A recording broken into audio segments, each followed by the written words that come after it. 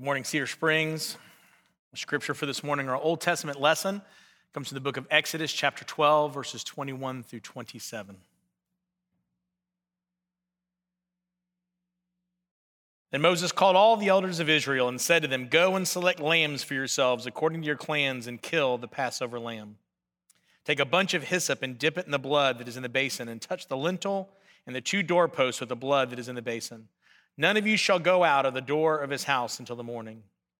For the Lord will pass through to strike the Egyptians. And when he sees the blood on the lintel and on the two doorposts, the Lord will pass over the door and will not allow the destroyer to enter your houses to strike you. You shall observe this rite as a statute for you and for your sons forever. And when you come to the land that the Lord will give you, as he has promised, you shall keep this service. And when your children say to you, 'What do you mean by this service?' you shall say, 'It is the sacrifice of the Lord's Passover. For he passed over the houses of the people of Israel in Egypt when he struck the Egyptians but spared our houses.' And the people bowed their heads and worshiped." This is the word of the Lord. Thanks be to God. And then our prophetic word comes from the prophecy from the prophet Isaiah, chapter 53, verses 3 through 7, and then in verse 10. He, being Jesus, was despised and rejected by men, a man of sorrows, acquainted with grief. And as one from whom men hide their faces, he was despised, and we esteemed him not. Surely he has borne our griefs and carried our sorrows, yet we esteemed him stricken, smitten by God, and afflicted. But he was pierced for our transgressions, he was crushed for our iniquities. Upon him was the chastisement that brought us peace, and with his wounds we are healed. All we like sheep have gone astray, we have turned every one to his own way. And the Lord has laid on him the iniquity of us all. He was oppressed, he was afflicted, yet he opened not his mouth. Like a lamb that is led to the slaughter, and like a sheep that before it shears is silent, so he opened not his mouth. And now verse 10. Yet it was the will of the Lord to crush him. He has been put him to grief when his soul makes an offering for guilt. Shall see his offspring, he shall prolong his days, and the will of the Lord shall prosper in his hand. This is the word of the Lord. Thanks be to God. And then our sermon text and our gospel lesson is from the Gospel of Luke, chapter 24, verses 13 through 35. That very day, two of them were going to a village named Emmaus, about 7 miles from Jerusalem. They were talking with each other about all these things that had happened. While they were talking and discussing together, Jesus himself drew near and went with them. But their eyes were kept from recognizing him. And he said to them, "What is this conversation that you're holding with each other as you walk?" They stood still, looking sad. Then one of them, named Cleopas, answered him, "Are you the only visitor to Jerusalem who does not know the things that have happened there in these days?" And he said to them, "What things?" And they said to him, "Concerning Jesus of Nazareth, a man who was mighty, a prophet, mighty in word and deed before God and all the people, and how our chief priests and rulers delivered him up to be condemned to death and crucified him. But we had hoped that he was the one to redeem Israel. Yes, and besides all this, it is now the third day since these things happened. Moreover, some women of our company amazed us. They were at the tomb early in the morning, and when they did not find his body, they came back saying they had even seen a vision of angels who said that he was alive. Some of those who were with us went to the tomb and found it just as the women had said, but they did not see him. And he said to them, 'O foolish ones and slow of heart to believe all the prophets have spoken. Was it not necessary that Christ should suffer these things and enter into his glory?' And beginning with Moses and all the prophets, he interpreted them in all the scriptures the things concerning himself. So he drew near to the village to which they were going, and he acted as if he was going further. But they urged him strongly, saying, 'Stay with us, for it is toward evening, and the day is now far spent.' So he went in to stay with them. When he was at table with them, he took the bread and blessed and broke it, gave it to them. And their eyes were opened, and they recognized him, and he vanished from their sight. They said to each other, 'Did not our hearts burn within us while he talked to us on the road, while he opened to us the scriptures?' And they rose that same hour and returned to Jerusalem. They found the 11, those who were with them gathered together, saying, 'The Lord has risen indeed and has appeared to Simon.' And they told what had happened on the road and how he was known to them in the breaking of the bread." This is the gospel of Christ. Thanks be to God. First off, good morning. We're so glad that you're joining us in whatever format that you're joining us. I'm just going to be honest, I just miss seeing your smiling faces. I miss watching the awkward ways that you greet each other when we ask you to stand up and greet and hug and whatnot. I just miss seeing you guys. I miss hearing your voices as you sing and worship to the Lord. So it is with sadness at times that we even come here and we gather. But it is so important for us as God's people to continue to worship him. We need this consistency and this pattern and this rhythm to what is an already kind of crazy and strange time of life. I want to first say congratulations to the Heaton family. As you know, we have questions for all the kids to answer to help them pay attention to the sermon. We'll go ahead and put the questions up so you have some time to start writing those down. And what we do is we take all those responses. I let you email them to me at sermon@csbc.net by the end of Monday, and then we just draw them out of a hat. And so the name that got drawn out was the Heatons, so sent them a family game this week. Hopefully you've already received it. If not, you can email me. That would be great to know. But we just want to be engaged. That's the important part of this for all of us, is to be engaged as we hear from God's word. And as you know, for the month of April, we've been looking at God. How do we see a full picture of who he is? And we do that because we see Jesus. Jesus said, all that I do is what I've seen the Father doing. So for us to fully understand God, we look at Jesus. And we started by seeing a God who weeps on Palm Sunday. And then on Maundy Thursday, a God who serves. On Good Friday, a God who sacrifices. And then last week, a God who conquers sin and conquers death and conquers doubt. And today we're going to look at a God who reveals himself, who makes himself known. I don't know what kind of stuff you're doing to bide your time during this. I don't know what kind of shows you're watching or games you're playing and stuff. We've been looking for different shows as a family to watch, and I'm going to just go guilty pleasure here. We've started watching The Masked Singer. If you were here, you would have laughed at that. I know that for a fact. Let me describe it to you. Imagine B-list celebrities, half of which you don't know, dressed in the most outlandish and wild and weird costumes possible, singing terribly. That's the premise of the show. They disguise their voices, and the whole point is they give clues, and you have to guess who it is. The first time we started to watch this show, I rolled my eyes, groaning like this is all. My life has hit a new low, that this is how I'm spending my time. But then as you get to the end of the thing and the reveal, it's fascinating. Like, you want to know, like, who is this person? Like, I've got the clues. I think I've put it together. I think I know how they sound when they're singing. And you get to that last, you have to endure 45 minutes of that show for the last 3 minutes that really is awesome. It's that moment of being revealed. I've gotten one so far, season 1, because of his voice. I knew him well. But for us, that's who we are, aren't we? We love the revelation of the mystery. We love to watch movies and read books where there's a mystery involved, and we try to put the clues together because we love how it's revealed at the end. And for us, I think that's why this resonates with us, that we have a God who reveals himself to us. A God is a mystery in his totality, but easily makes himself known. That we may know things about him and makes himself so available and so obvious to us in so many ways.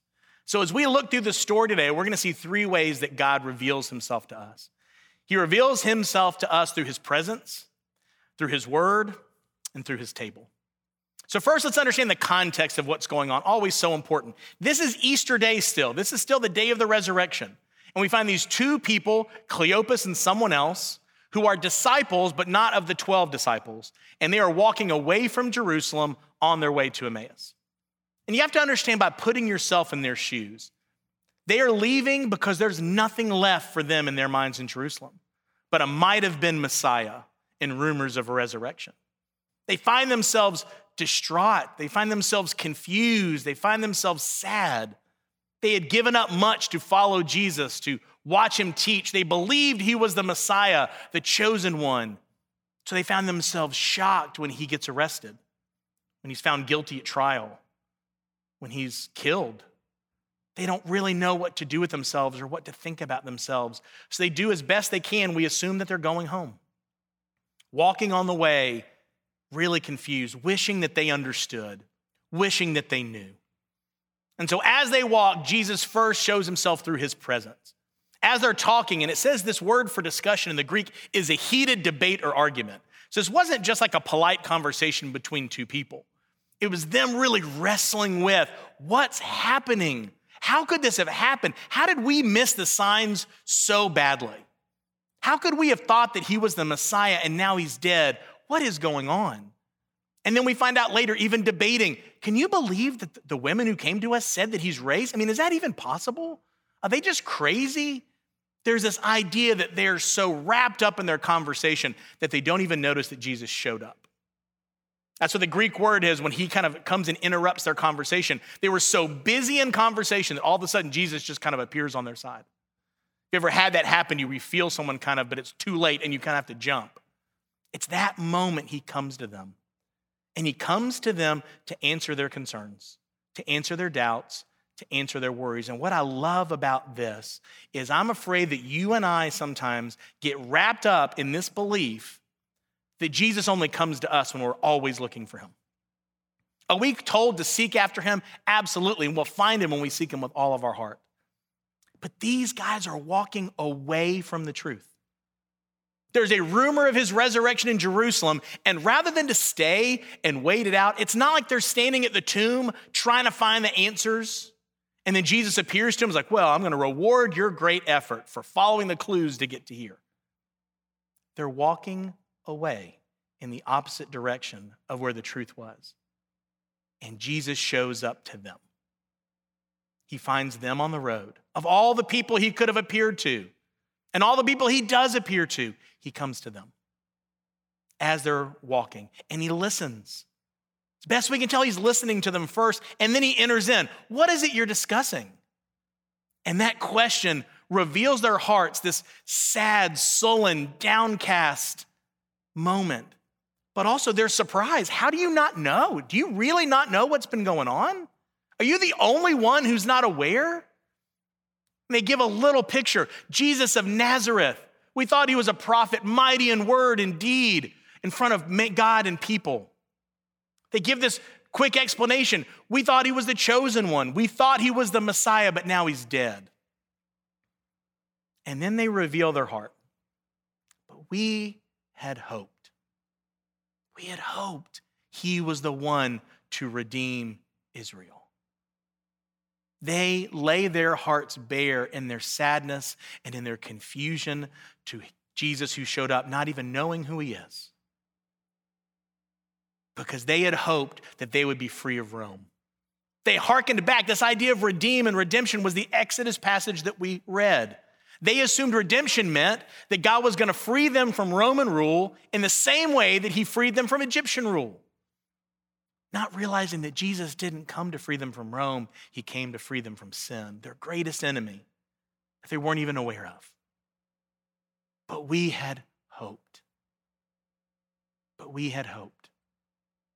Do you know what this is a picture of his presence? Because again, we still have his presence now. We don't get to see him physically, visibly, bodily. We will one day. But this is a picture of prayer. It's a picture of us in our wonderings, in our questions, in our concerns, and Jesus meets us in those places. When we share our hearts, we share our hopes, we share our dreams, we share our concerns, and he listens to us. And then we seek out his will through the way that we pray. When we pray for different things, we can sort God's will by how he answers those prayers. That's one of the things that's taken a long time for me to learn. I have a laundry list of things I want Jesus to do. And when he doesn't answer the way I want, I don't just chalk it up to, well, maybe I'm praying for the wrong things. I just get possessive and selfish and frustrated. But it is true that over the years, the places where I've just sat and listened, and as I've offered these prayers to him and my concerns to him, how he has led me to answers has shown me his heart. And has shown me his will. Me being here at this job, that was all of that, of offering to the Lord. Like, if you want me to go to Cedar Springs, God, you're going to have to open up all the doors.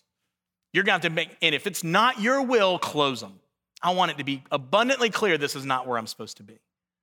And that was a long process of praying, and God continued to open a door here, and a door here, and a door here that's led me now to this place. That is his presence for us. If you are in Christ, his presence, we have his Holy Spirit to hear from us and listen to us. But too often we're scared that we can't really share our hearts with Jesus. We can't really let him know what burdens us, forgetting that he knows those things anyway. And he longs for us to present them to him. He longs to hear from us. That's his loving duty to give us his presence. Never will he leave us. Never will he forsake us. But not only does he come by his presence, he comes through his word. He comes to them right off the bat. What he says is he hears all this. He goes, oh, you who are slow of heart and foolish to believe. It is a mild rebuke. So understand, this was not like an angry, frustrated, Jesus turning the money tables rebuke. I think sometimes we always assume that's his posture in rebuke, and it's not. He could come in a lot of different ways, but he does want to give them truth and love. Too often, I'm a person who just wants to give love or just wants to give truth. I don't want to do one or the other. I'm either going to call you out, frustrated, or I'm going to love you and just cover over the truth. Jesus never did that. Lovingly, he goes in, you guys, you should know better. And he's not rebuking them for not believing the testimony of the women. He's like, you should know what the scriptures say. You guys are better than this, you know. And he does this beautiful picture of translating the Old Testament for these guys. Now, Jesus could have just said, don't you remember when I said this? Because he knows when they were around him and the teachings he gave. Don't you remember that I said I have to die? Don't you remember I said I would rise again on the third day? Don't you remember these words that your Messiah said? He doesn't reference those at all.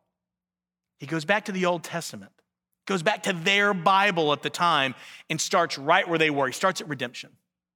Okay, you're worried about redemption? Let me start with Moses. And we don't know for sure I would have paid any amount of money. When people say, hey, if you could go back in time and be at any biblical thing, this is always on the list for me. To walk and hear Jesus expound the Old Testament would have been fascinating and beautiful and wonderful. And here's just an idea. Here's some speculation at some of the things he would have covered. The Genesis prophecy, the Noah's Ark, the fact of Abraham and Isaac, the burning bush, the Passover, pillar of fire and cloud, the serpent staff in the wilderness, manna, the Day of Atonement, sacrifices, the prophets, the priests, the kings, the tabernacle, the temple, the 10 commandments, the suffering servant that we read from Isaiah 53, Jonah, Shadrach, Meshach, and Abednego, and Jonah twice because I love it just that much. He took all of the scriptures that they understood and said, you know what their point is? Their point is to point to me and how I had to suffer. They only saw a small picture of what the Bible was really about. They saw the glory of the Messiah without the suffering. They saw him being the conquering hero. They did not see that he would have to die. He would have to suffer. He would have to struggle. And for us at times, if we only read the parts of the Bible that we like, we're missing out on a huge, beautiful picture of who God really is. The parts that are easy to understand, the parts that make us feel good. It is easy for us to get caught in the same trap that they were, and he's giving them the totality of Scripture, all of it. Moses, the law, the prophets, the histories, every part, saying, you know why that exists? It exists to point to me. My encouragement for you during this time of quarantine, if you have some extra time, read the Old Testament. It won't be easy. It'll be complicated and difficult and hard, and there's things you won't understand. But looking at it and saying, how does this show me Jesus? How does this show me his heart, his love, his care for me? He expounds all the scriptures. He wants to give them truth. And he does so to help them have a full grasp of understanding that the Son of Man didn't come to be served, but to serve and to give his life as a ransom for many. It was God's will all throughout that this would happen to him. He was not surprised by what happened on Good Friday. This was part of the plan from the beginning. And for him to explain that to them. But not just through his presence, not just through his word, but also through his table. What happens at the end is Jesus is going to keep going. He's going to keep walking on beyond Emmaus. And these two people are like, no, please stay with us. And actually the word they use is abide. Abide with us, Jesus, hearkening us to John 15. And it gives us a clear picture that Jesus was not going to force himself on them in the same way he does not force himself on us. We see in Revelation chapter 3, what does he say? I stand at the door and knock. Whoever opens the door, I will come in and fellowship with them. He was waiting on this invitation. He was not going to force his way or his plan. And can you imagine what would happen if they didn't do that? If they wouldn't have invited him in, they would have said, man, that guy sure knew a lot about the Bible, but they would have not had this testimony of the risen Jesus Christ. They invite him in to a meal. They make him the master of the dinner, which is the head of the table, to set the table for him that he's going to serve other people. And we get this beautiful picture. He's not just going to tell them truth, he's going to demonstrate it for them. He takes bread, blesses it, breaks it, gives it to them. And their eyes were open and they notice and recognize for the first time that it was actually Jesus. We don't know for sure why. There's lots of reasons why. It could have been it's the first time they saw his hands. How often as you're walking down the road, you look at someone's hands and to see the scars that he had. But it's also such a clear picture of other meals in Scripture. Think about the very first meal in Scripture. Adam and Eve see, they take, they eat, and their eyes were open. They realized that they were naked. That's how sin entered the world. And we get this beautiful picture of the Messiah and the Redeemer doing the exact same thing at his resurrection to say that it's fulfilled that. I've now covered over that sin. Your eyes are now open to the truth that I have conquered sin and death forever. But it also is a picture of the feeding of the 5,000. The exact same thing that Jesus would do. He would take bread, bless it, break it, share it with other people. Also as a picture to the Last Supper. As a picture to these beautiful sacraments, one of these beautiful sacraments that we have, that for us is not just some kind of rote thing that we do, but it's a beautiful picture that fulfills what Scripture says about him, that he had to sacrifice, that he had to die, that he had to shed his blood for you and for me. And it is so important for us to continue to celebrate that sacrament. It has been probably one of the things I've hated the most, that we've not been able to gather and to take the Lord's Supper. So we even now are looking for ways that we could do that virtually with you because we think it's that important. But it's an important part when it's connected to the Scriptures. When it's connected to the Word, you see how he put those two together. He gives the Word, then he gives what would be the sacrament. N.T. Wright gives us a quote to kind of help us see that. You take away Scripture and the sacrament becomes a piece of magic. Take the sacrament away and Scripture becomes an intellectual or emotional exercise detached from real life. They need each other. Such an important part that they are hand in hand together. So then the table doesn't show a picture of something that's not true from Scripture. This is what God has given us to reveal himself to us. Every page, every word. And he reminds us of that from the table. He reminds us of that from the sacrifice that he made for us, that goes to all of our senses as we hear the bread broken, as we taste the grape juice, smell the bread, hear the words of institution, that to all of our senses we see and remember the sacrifice of Christ. The importance of the table. So what do we do with all that? What's so interesting is as soon as they realize who Jesus is, he disappears. And they're left with an unbelievable story. And can you imagine being in their shoes in this moment? Because here they have options. One, you hear them talk. We got to talk about this. We can't just let this go. Did our hearts not burn within us as he was giving us the Scripture? Things I've never thought about before from Scripture, how they pointed to him. It was so clear. And it would have been easy for them to stay right there. If they could sit for the rest of the night sharing stories about things that he said and ways that they felt, and for the next few days, they would just live off the high, that mountaintop experience of that for a while. But that wasn't enough for them. It says they left that very hour to go back. The 7-mile journey, and it's nighttime at this point. What they said to Jesus when they invited him in is the day's already spent, it's almost night. So this journey becomes very dangerous at night, and they didn't care. They had to go. They had to go. Because God reveals himself to us that we will go and reveal him to others. Think about when you first became a Christian. If you're a Christian, think about the first time when you first heard this. Didn't you want to tell everybody? I was witnessing to all kinds of people at school, on the football team. I wanted to tell anybody and everybody that didn't know Jesus about Jesus. And I was terrible at it, awful at it. But it just was who I was. It was so important to me. And it's easy for us to lose that desire and that fire for the truth because we've forgotten just how valuable and important it is. That we have the words of eternal life to save souls. They realized that and had to go back and went to tell the 11 what they had seen, what they had heard. They had been revealed so much, and their job was to reveal it to others. I think if we're honest with ourselves at times, we feel like Jesus is kind of like, if you ever seen Indiana Jones in The Last Crusade and he's trying to find the Holy Grail at the end. It's like there's a challenge, there's a map. I've got to be penitent, I've got to be faithful, I've got to be worthy, and we have to jump through all these hoops to find God. And I know that some of us feel that way. Like, I want to know God, I want him to reveal himself to me, but I've got to do all these things or he won't. I've got to show myself worthy. Guess what? He already found you worthy on the cross of Jesus Christ. You're already worthy. He stands ready. Psalm 145 says, he is near to those who call out to him in truth.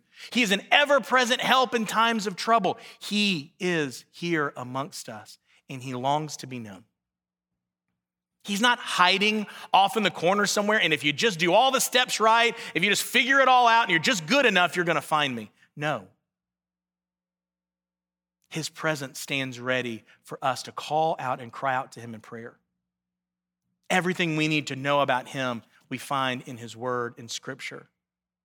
So when we find ourselves in these days confused, sad, questioning, wondering, am I doing what I'm supposed to do? Am I getting out of it? Is there the lesson that I'm supposed to learn? What should I be doing differently? And we seek to know, what is it that God wants from us in all this? I don't know. I don't know what that looks like for everyone. I don't know exactly what he wants for you and how he's working it, but I do know that he wants you to know it. I do know he has revealed it to you in prayer and through Scripture if we'll just go to him. And it won't be easy, but it won't be because he's hiding it from us. I can only tell you one thing. If I could tell you what God's will is for you, would you be okay today? Would you be excited about that? I can do that. 1 Thessalonians 5:18 tells us exactly what God's will is for you. It says to be thankful in all circumstances, for that's God's will for you in Christ Jesus our Lord. That's our call. In the midst of the struggle and frustrations, to be thankful people. And to be a people of prayer, to be a people of his word, and to be a people who want to reveal him because he is so great and he's revealed himself to us. Let's pray. Father, we praise you and we thank you that you are such a good God to us. You reveal yourself to us through prayer. Help us to be a people of prayer, to cry out to you, to lift our hearts to you, our issues, our concerns, our doubts. Father, that you are big enough for that and that you answer us. Maybe not how we want or when we want, but you answer us. And thank you for your word, that you reveal yourself through your word, that we get to see a clear picture of your heart and love for your people. Get to see your sacrifice and get to see your victory as you rose again from the dead, as we celebrated last Sunday. Father, help us to be a people who take what has been revealed to us and reveal to others. As we see you answer prayers that will tell others, as we see great things you're showing us in Scripture that will tell others, and as we celebrate the Lord's Supper and are reminded of your sacrifice, that we would tell others. Because we're your plan A, to share a faith to the ends of the earth. So let us who have been revealed much be those who reveal much to others. We pray in Jesus' name, amen.